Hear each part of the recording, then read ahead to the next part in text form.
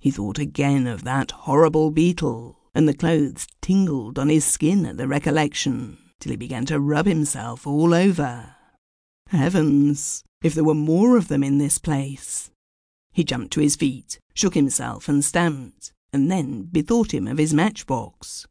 He found it and spilt it, stooped for it hurriedly, butted his head on one side of the cupboard and his opposite end into the other, and came to the floor in a heap. "Now then, keep quiet in there." The voice was a strange one, certainly not that of the dark man, and it came from where? Nowhere about him, but apparently from somewhere above, though even of this he was not certain. Surely there was no possibility that he could be watched in this unspeakable darkness.